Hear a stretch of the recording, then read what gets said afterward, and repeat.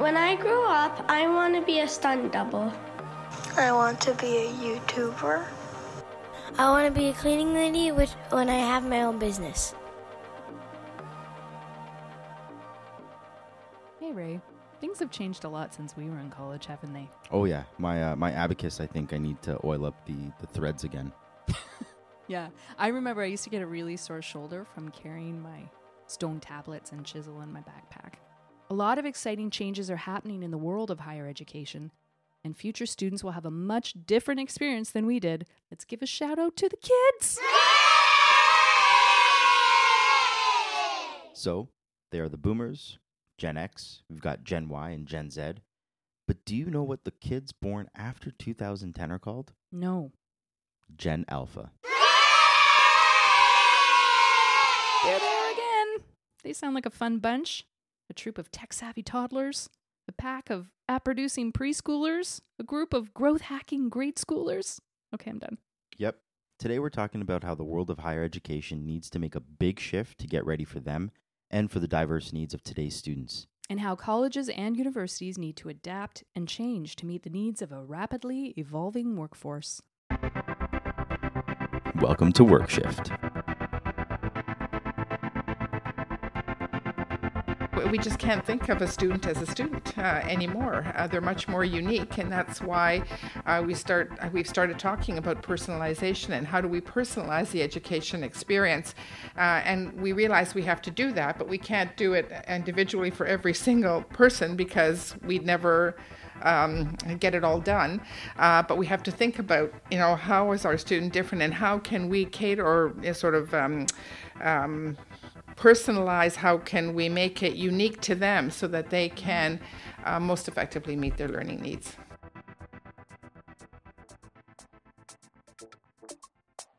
Digital disruption. The gig economy. Artificial intelligence. Robots!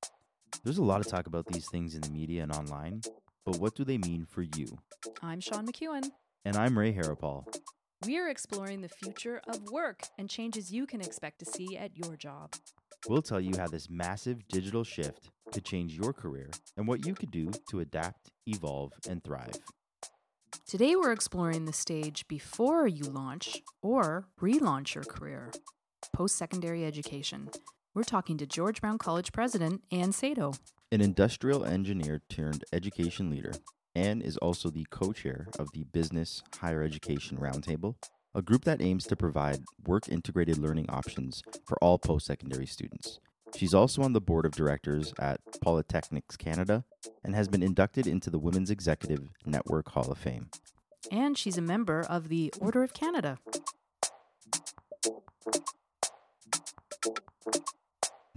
Ann Sato became the president of George Brown in 2004. And as you can imagine, there's been a lot of change in the past 15 years.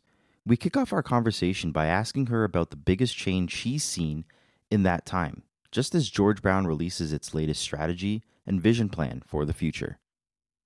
I don't know if one could possibly talk about a biggest one just because there's been so many, and if anything, they seem to be becoming more fast and furious all the time. But just sort of thinking back and, maybe current experience is sort of newer in one's brain or memory or whatever. But I'm thinking a lot these days because of some of the discussions we're having about all of the new entrants in the education space. And that's something that 16 years ago we weren't even thinking about and we weren't talking about. And it could be anything from lynda.com. And in fact, we're working with Microsoft, Lynda or LinkedIn, I guess it is now Microsoft, to talk about collaboration opportunities, etc. Or you think about things like Udacity, which only started in 2011, I think, and that online content, etc., and how people are learning and what they're looking to as options. It's not that we're the only game in town or that they even think about traditional ways of learning. And I think that's something that we have to be very, very aware of.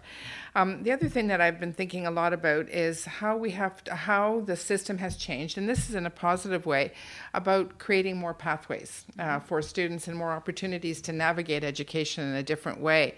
Way back when, certainly when I was going to school, it was very traditional. You went to high school, then if you were going to study, you went to post-secondary, and you went to either college college or university.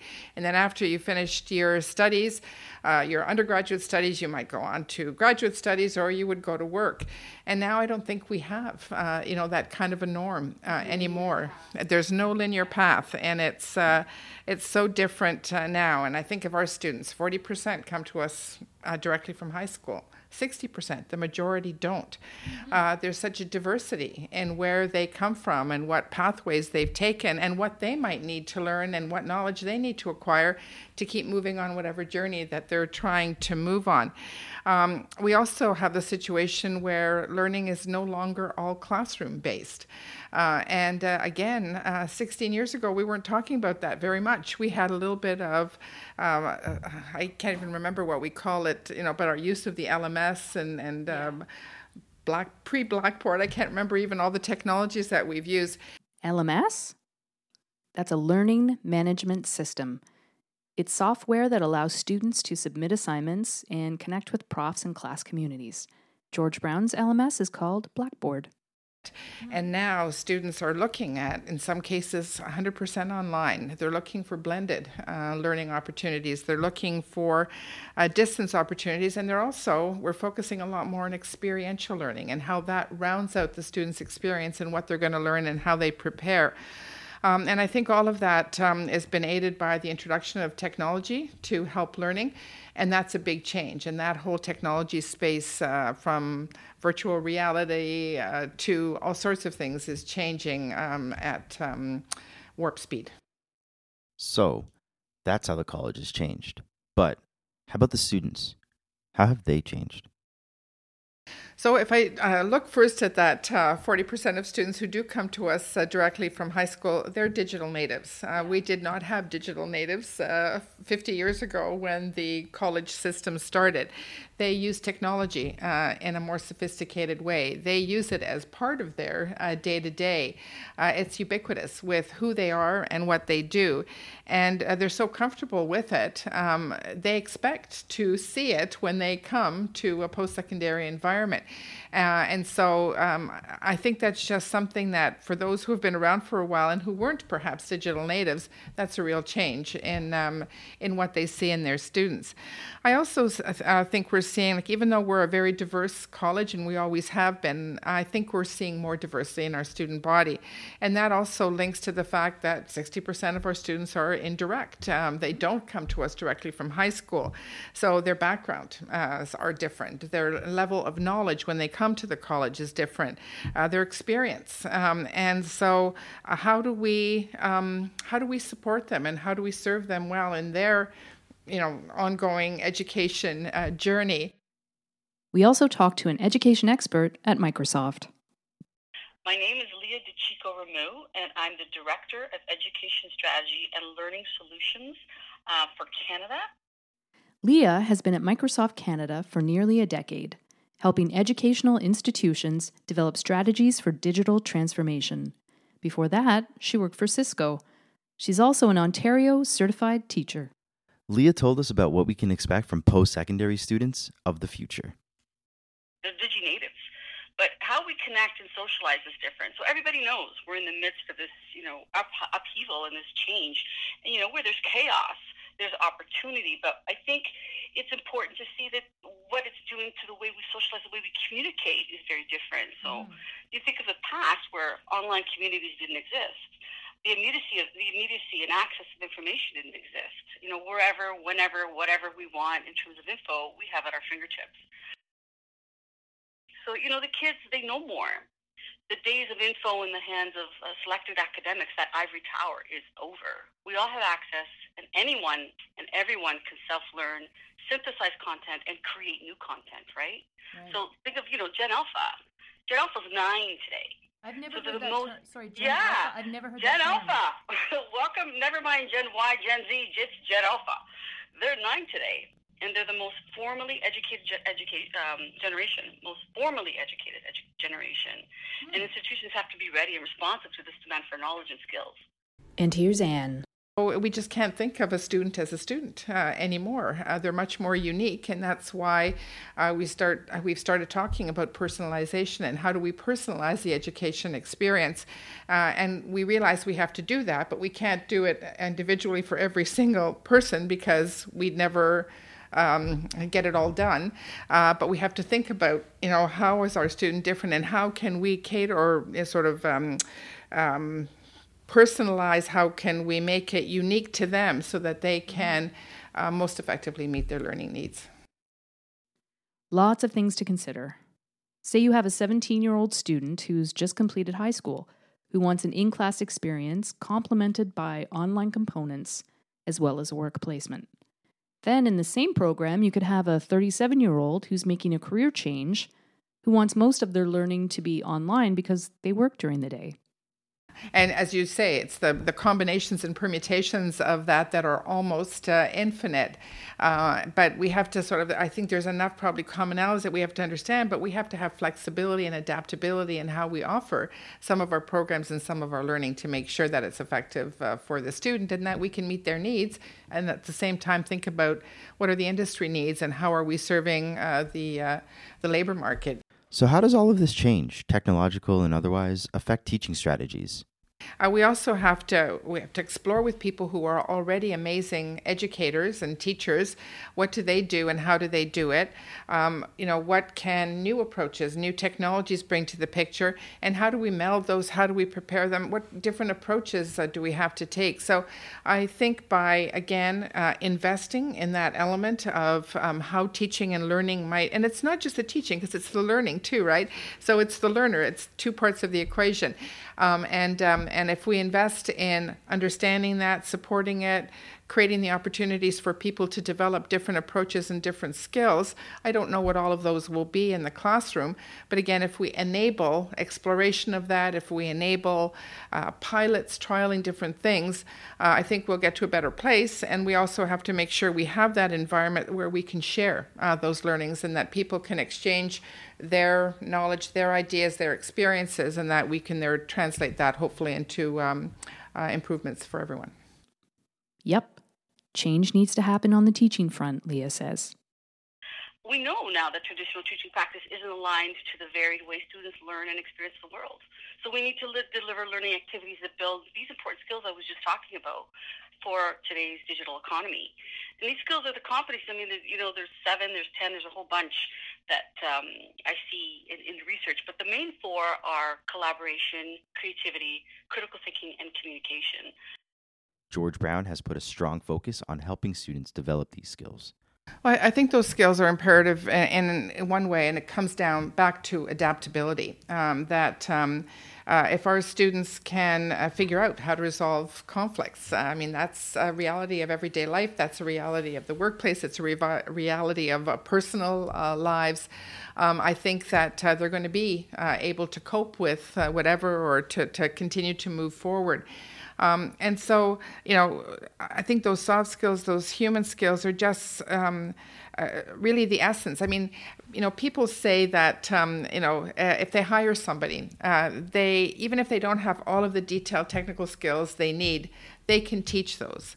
But it's harder to develop all of those things. Or if you bring someone on, they don't have those, ability to communicate, those, ability to solve complex problems. If they don't have those skills, they're less likely to be successful. So I think we're focusing on that, because industry told us it's critical. I think we intrinsically understand that it's important just because we work in a work environment that is large and complex. So I think that it's all part of that adaptability, that resilience, that really preparing for an uncertain and unknown future because things are changing so much. The world moves fast, and in the face of a climate crisis, automation, precarious employment, and rapidly advancing tech, resilience is more important than ever. So how do you help students develop it? One part of it might be looking at breaking it down and looking at some of the skills that they might need to be resilient in this new, fast-changing and very dynamic environment. And that could be anything from tolerance to ambiguity, which you can set up in environments to help, people experience and then figure out how they're going to deal with that, to innovation literacy. So it's just that, okay, if something doesn't go the way that you're expecting it to go, or it goes a different way, it's not that it's a defeat or the end of the story. Maybe you have to think about, how can I think differently? How can I think out of the box to sort of make this a solution possible? I think we also have to teach our students, or make sure that our students have the ability to learn. And we talk about lifelong learning and how important that is in our environment. I think it's going to be more important to our society. And I think if we instill in our students, through the way we teach, through the experiences that we offer them, the ability to learn, I think we'll be setting them up to be a lot more resilient in their future lives and their future careers, etc. And I think another element that I think about a lot is how are students able to apply their knowledge in different contexts. And experiential learning is one of the reasons that we really heavily put a heavy focus on that as a college a number of years ago as part of our last strategy, 2020, was because we felt it was so important to consolidate the knowledge the skills that they were gaining in their school or educational environment into the workforce. And if you apply, and I can't even tell you, I could tell you probably 100 stories of students that I've talked to who have had some kind of a placement opportunity, how the context of where they are in each case was so different that they learned something very unique about how they could apply their knowledge and their skills. And again, I can't help but think that that's going to lead to resilience in our graduates. It's time to take a look at the Future Want ads. We've got a special edition this episode. We're outlining 2. That's right, 2 cool jobs of the future. We're going to ask our guests to give us an outline of a job that doesn't exist yet. According to the Institute of the Future, a nonprofit think tank based in Palo Alto, California, 85% of jobs that will exist in 2030 haven't been invented yet.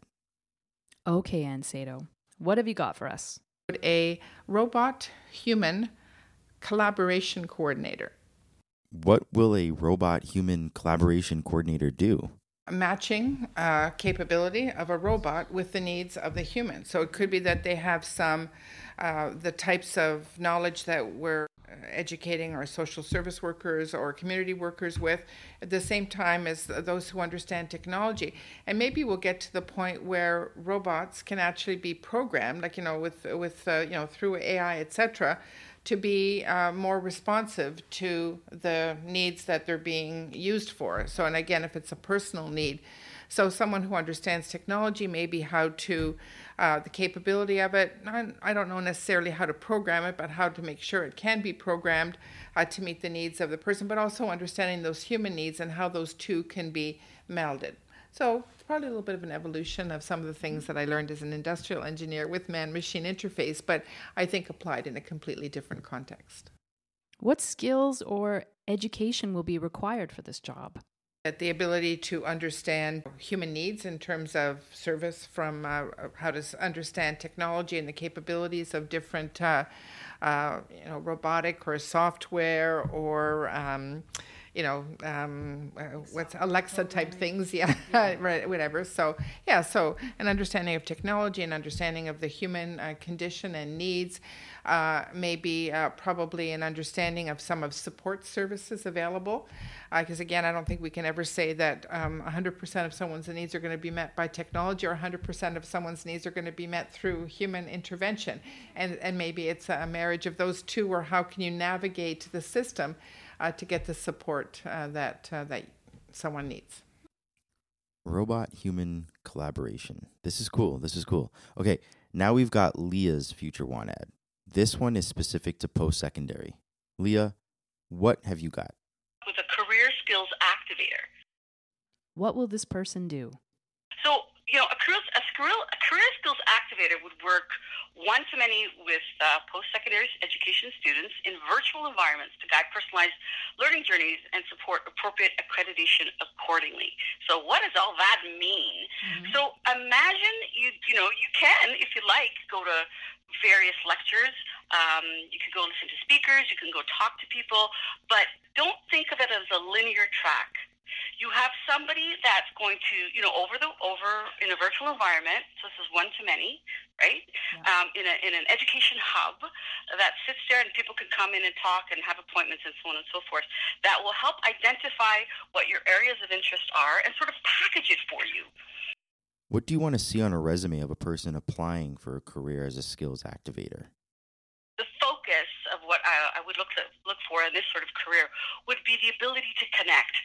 Mm-hmm. So you have someone that's savvy with the tech, understands, the virtual world, tech savvy with Office 365 with an emphasis on Teams, the ability to build and create personalized learning pathways for desired skills based on, students' learning journeys, to be able to devise on all the certs that are out there, different degrees, and the training necessary to build up the skills that will attract employers to, upon entrance to the workforce. Connect, there it is, connect the students to industry for mentorship and internship opportunities. That's a wrap on this episode of WorkShift. What did you think? Want to share your thoughts on the future of post-secondary education? Email us at workshift@georgebrown.ca. Get in touch, and we might share your thoughts during our next episode. This podcast is brought to you by the fine folks at George Brown College. We want to thank Ann Sato and Leah DeChico-Ramu for sharing their thoughts with us today. It's the end of your work shift. Check you later.